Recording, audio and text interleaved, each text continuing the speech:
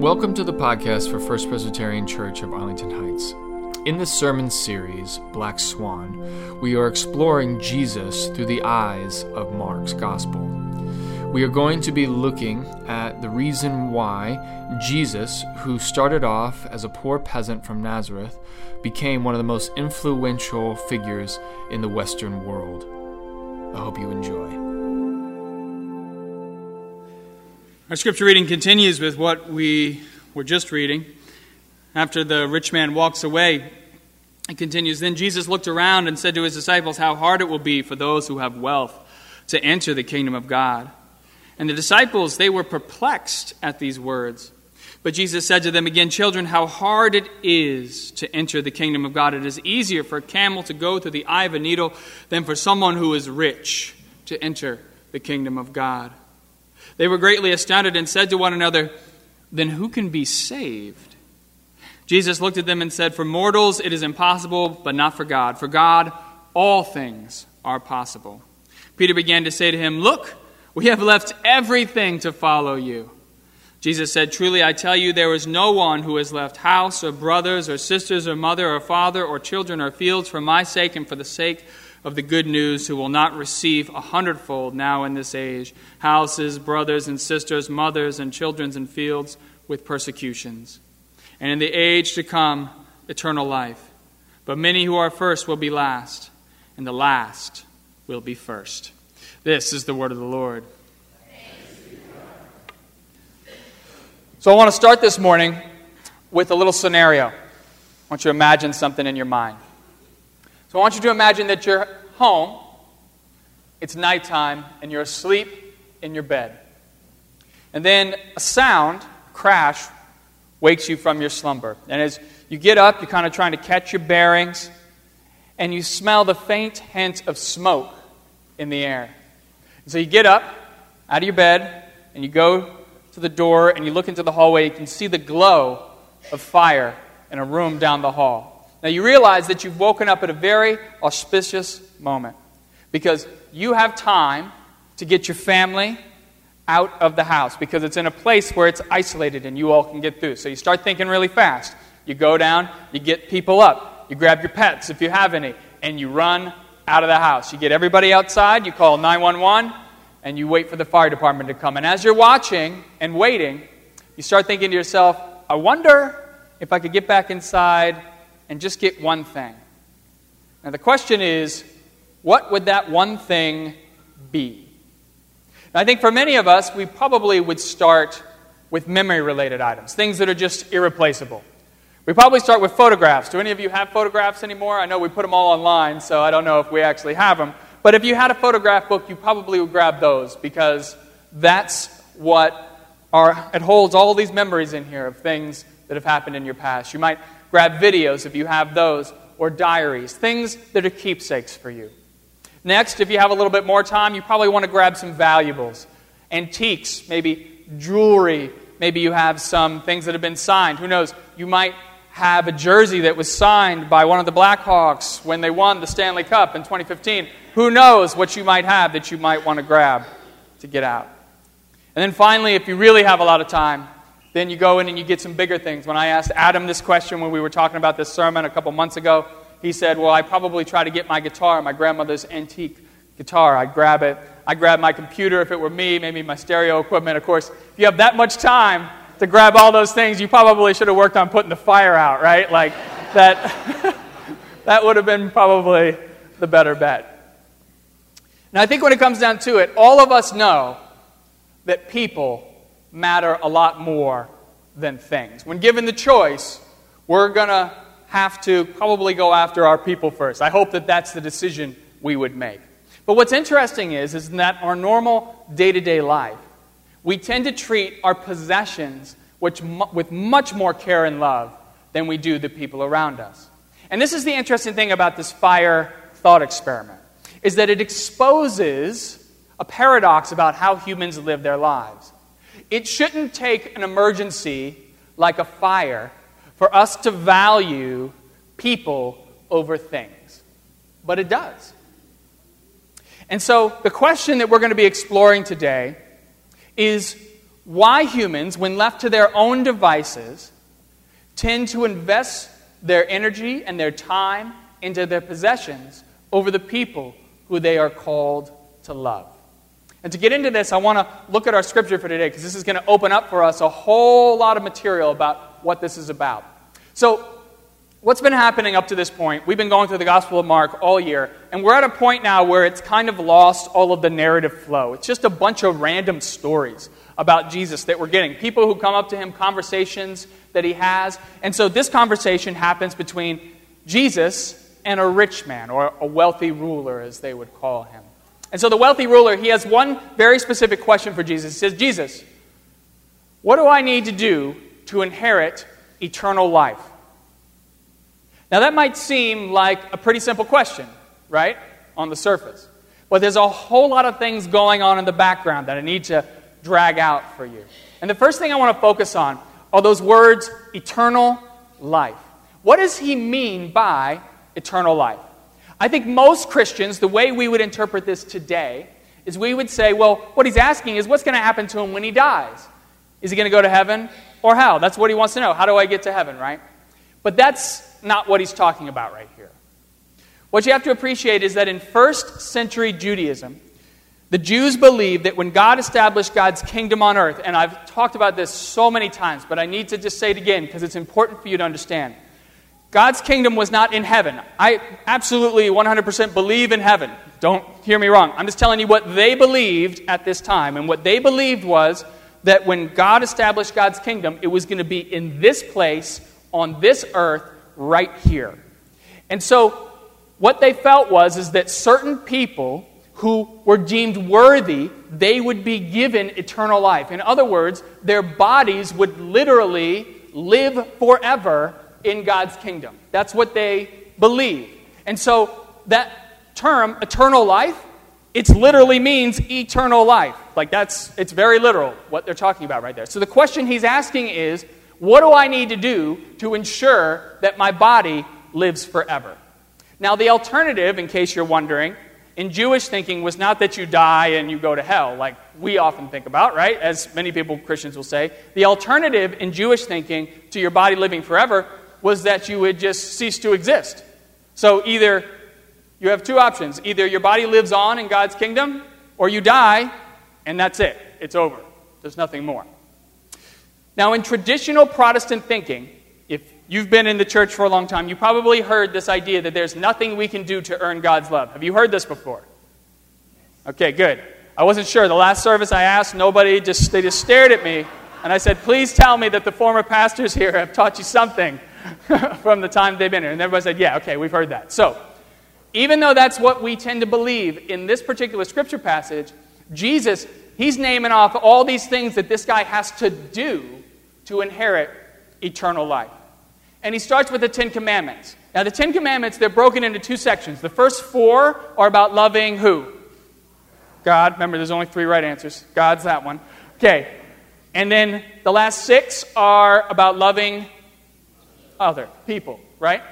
So Jesus, he starts spouting off the last six. He says, well, you all know. You know the commandments, right? He starts off with, you shall not murder. I like how he starts with that one. Don't murder. That's probably a good idea. Then he goes, you shall not commit adultery. You should not steal. You shouldn't lie. He says, bear false witness. And then he says, you shall not defraud. I think that's a really interesting one because that's technically not part of the Ten Commandments. But I think he adds it in there because he wants to get to 6 for a particular reason. And then finally he says, honor your father and your mother. Happy Father's Day again, by the way, for all you fathers out there. Honor your father. Remember that. So the guy hears this and he says, well, guess what? I've followed all those since my youth. And Jesus, what's interesting is he's left out one of the commandments. It's the commandment not to covet. Now that word covet, what it means is you see what somebody else has and you want it for yourself. Or you have something that you own and you want to keep it for yourself. And so at this point, the rich man, they're talking to Jesus. Jesus looks at him with love and he says, well, you lack only one thing. Go sell all you own, give the money to the poor, and you shall have treasure in heaven. Then come, follow me. And it says that this rich man, he walked away very sad, for he had many possessions. And presumably, he did not want to part with them. And it is at this point that Jesus, he utters what is perhaps the most damaging statement that he has ever made in the gospel. He says, how hard it will be for those who have wealth to enter the kingdom of God. Now, if you think that's a difficult statement to digest in our present world, given how much wealth we all have in this room here together, you have to appreciate that it was even harder for the disciples to digest that statement. If you look at the gospel closely, they don't get it when he says this. They don't understand. It says that they were perplexed. And so Jesus, he has to give them an analogy, a metaphor. He's like, look guys, here's the way it works. It's easier for a camel to go through the eye of a needle than it is for someone who is rich to enter the kingdom of God. And at that point, it clicks. They get it. And they're like, what? Wait? But then who can be saved? That's what they say. But who can be saved? Now, I remember reading that a long time ago and thinking to myself, that's a strange reaction to that. Because what have I been telling you all about the disciples? These people have witnessed so much injustice where the wealthy oppress the poor. You would think that they would be happy that the wealthy are not given an easy entrance into God's kingdom. But they're not happy. They're confused. And it's as if they're sitting there saying, well, if the wealthy can't be saved, then who can be? Now, the reason why they think of it this way is because of how Jews understood God and wealth. Now, I want to lay this out for you. This is not how Jews think about it today. This is how they thought about it at this time in first century. So, they believed that your life circumstances, that was a reflection of how much God loved or hated you. Okay? So let me give you an example. Let's say you have a child with a mental or physical deformity, or you have some type of abnormality. Then that was seen by the Jews and a lot of other cultures as God punishing you for some sin that you committed, or your parents or your grandparents. Somebody down the line did something wrong, and God is now punishing you for that. You can see this in 2 Samuel. King David, he ends up having an affair with Bathsheba, gets her pregnant. She has the child dies a few days after it's born, and they interpret in the Bible as that's God's judgment against David for committing adultery and for killing Bathsheba's husband. Now this logic, it also applies to your financial status. So let's say you're a person who's poor. Let's say you're a person who can't afford to feed your family.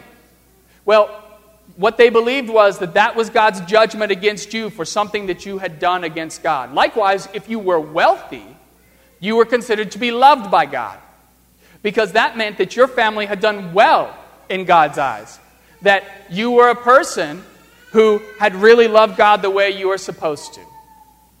So, knowing this information, let's go back to Jesus and the rich man.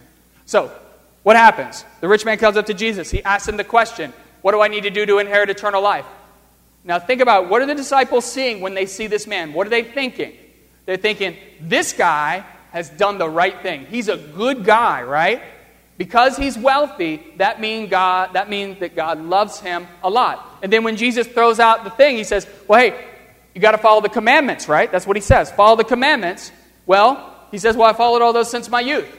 So when the disciples look at this guy is essentially perfect. If anybody's getting into God's kingdom, it's this guy right here. He's wealthy, so God clearly loves him. He's followed all the commandments since his youth. And just so you know, I just want to point this out to you. This is important. In Judaism, they believed that children were not responsible for their sins until the age of accountability. That's what that word youth means. Now, the age of accountability was around 12 or 13 when you were bar or bat mitzvah. Until that point, all of the sins of the child are ascribed to the parent. So, children, sin as much as you want to because it's on your parents. Okay? Just remember that. Happy Father's Day, okay? From that point onward, your sins, they're on you. And you could live a perfect life. That was not out of the realm of possibility. There were people who were able to follow those laws so closely that they could live a perfect life. And so this guy, he is essentially perfect in their mind. And then Jesus just totally shatters their understanding of the world. When he says that it will be difficult for people who have wealth to enter the kingdom of God, the disciples are thinking to themselves, well, if this guy can't get in, and he's basically perfect, then what hope do we have? We're just a bunch of poor fishermen. I mean, look at Peter's response. He's like, dude, I left everything to follow you, and now you're telling me I can't get into God's kingdom? And Jesus is like, no, you guys don't get it. In God's kingdom, it's not the way our world works. It's all upside down. It's all topsy-turvy. The people who you would expect to be at the beginning of the line, those people are at the end. And that is when Jesus utters perhaps his most famous statement about the kingdom. He says, the first shall be last, and the last shall be first. This is perhaps one of the most beautiful and one of the most challenging statements that Jesus ever makes about the kingdom. It's beautiful in the sense that he levels the playing field. What is usually an advantage in this world, for instance, if you have money, usually that's a great advantage. In God's kingdom, that is now a liability. In God's kingdom, the poorer you are, the more favor you are shown by God, which is a real challenge for us in America, isn't it? Our entire society here in America has been built around the premise of creating the potential for upward mobility. I mean, everybody who comes here, we want each successive generation to do better than the last. Isn't that what you want for your children? You want them to do better than you did? That's the premise of living in this country. We love those stories of people who start with nothing and they work their way up to something, to a decent standard of living. But unfortunately, this mentality, it contradicts what Jesus is thinking here. Because in his mind, the wealthier you become, the more in danger you are of being denied access to God's kingdom. And so this raises an important question for us. Would it be better for us to be poor than to work hard and be successful? It's an important question. Would it be better for us to give away all of our things, to sell all of our stuff and give the money to the poor? There are people who have done this. The most famous example, Francis of Assisi. Francis of Assisi, he was the son of a wealthy silk merchant, gives away his entire fortune to live a life of poverty. Is he the example? Is he the one who represents what Christianity is all about? Should we give up all of our things so we can be first in God's kingdom? To answer this question, I want you to put yourself in the shoes of the rich man. You go to Jesus, you ask the question, Jesus says, I want you to sell all your possessions and give the money to the poor. How many people in here, if you were the rich man, you would do that? How many people would say, yes, I would do that? Honesty, I love it. Okay. Because if you say yes, then what's going to come back at you? Well, why aren't you doing that right now, right? Okay? All right. But then on the flip side of that, because you're being honest and you say, no, I couldn't do that, then the question is, what is it about your possessions that you are unwilling to part with them? And I think this is really at the heart of the reason why Jesus makes this request of the rich man. You see, whether we want to admit it or not, our possessions and our money, they represent safety to us. The more possessions you own, the more money you have socked away in the bank, the greater your feeling of safety. And when you give away your money, when you part with your possessions, then you lose a little bit of that safety net. The less you have, the more vulnerable you feel. And so what happens? We end up taking all that stuff and holding it for ourselves, coveting it, because we believe that those things are going to save us in the long run. But that's not true. Our money and our possessions, they are not going to save us. That's only an illusion, because it's based on the idea that today is going to be similar to tomorrow, or tomorrow will be like today. I mean, think about that for a second. What would happen if tomorrow the entire U.S. economy collapsed? I mean, it doesn't look like it's going to happen, but it could. You don't know. And if it does, what happens to all of our money, mine and yours? It becomes worthless. So all that hard work we put in, all that money we got socked away, it's gone in an instant. And then once it's gone, what does that do? Well, what do we have left? Just the people around us, the people who we love. Which brings us back to the fire thought experiment. from the beginning of this sermon. You see, whether you realize it or not, that fire thought experiment is the exact same situation in this scripture passage today. It's just a difference of how you lose your possessions. In one scenario, you lose all your possessions in a fire, right? And in the other scenario, you give away all your possessions, sell them, and give the money to the poor. The end result is exactly the same.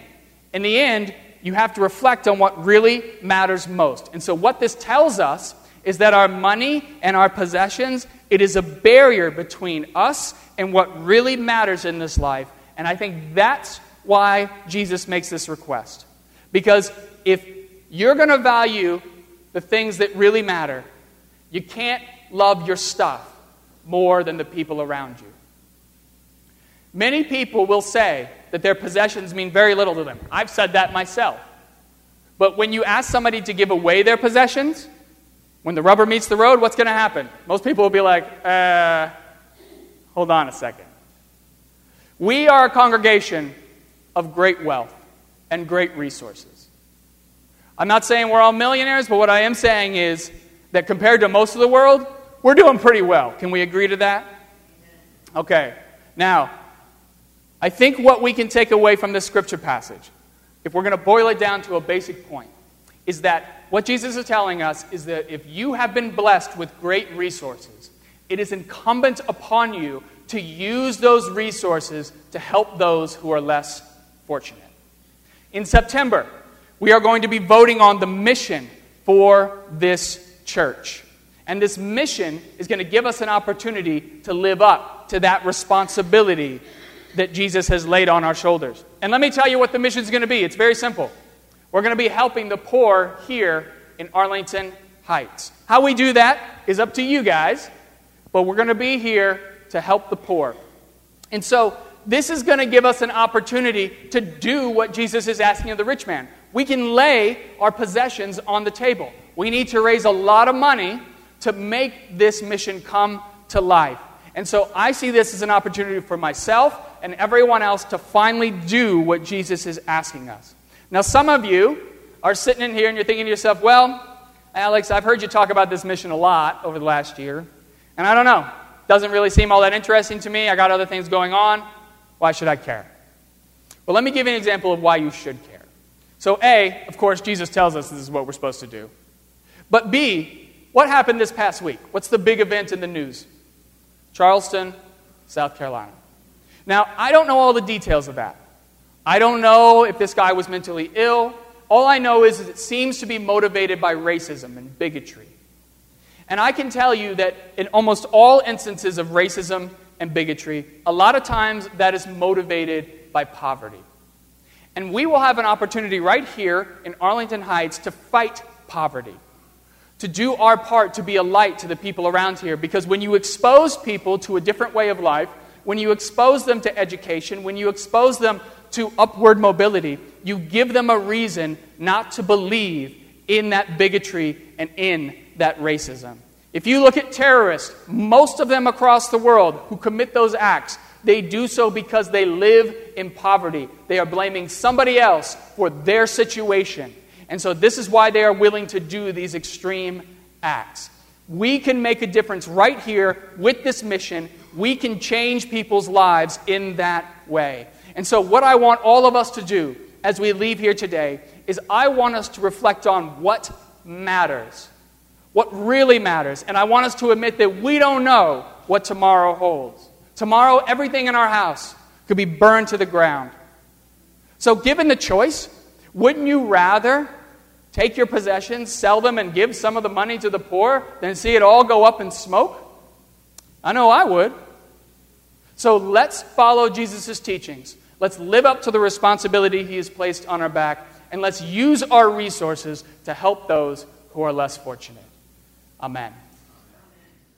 Thanks for listening. And if you want to learn more about First Presbyterian Church of Arlington Heights, please visit www.fpcah.org for more information on service times, directions, and to learn more about the First Pres family of faith.